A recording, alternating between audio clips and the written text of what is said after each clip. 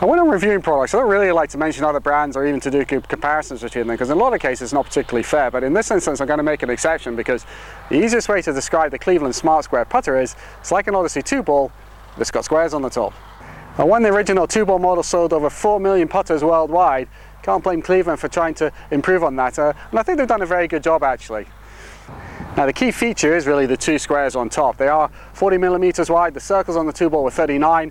And the golf ball is 42 millimeters, so it will frame the ball very well. And their research says that it's 23% easier to align with squares and circles. And I have to say, I did find it extremely easy to align. It's very clear to see whether your putter was lying square to the target or not. The rest of the head is very similar. It does have a very sort of similar shape to it. This is slightly heavier than the 2-ball. It's maybe 5 to 10 grams heavier, depending on which model of 2-ball that you choose. And there's only 3 degrees of loft in this, where there was 4. And I think that works very well. We've also got a polymer insert in here, and it's quite a firm insert, but it still gives you a lot of feel. And this one really does work very well indeed. Not only does it give a good feel, but it gives a good sound. And sound to me is just as important in terms of feel for the putt.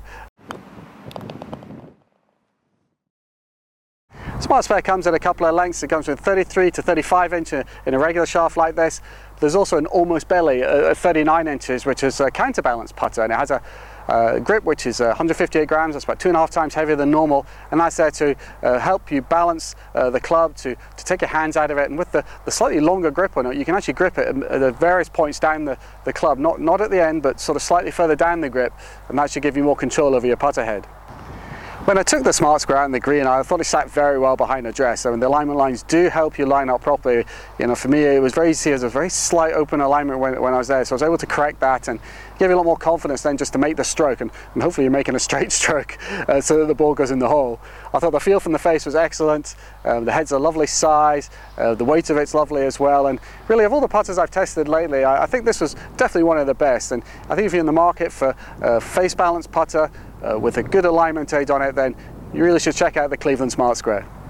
That's all from me. So for more information about all putters, please visit the website at golfalot.com.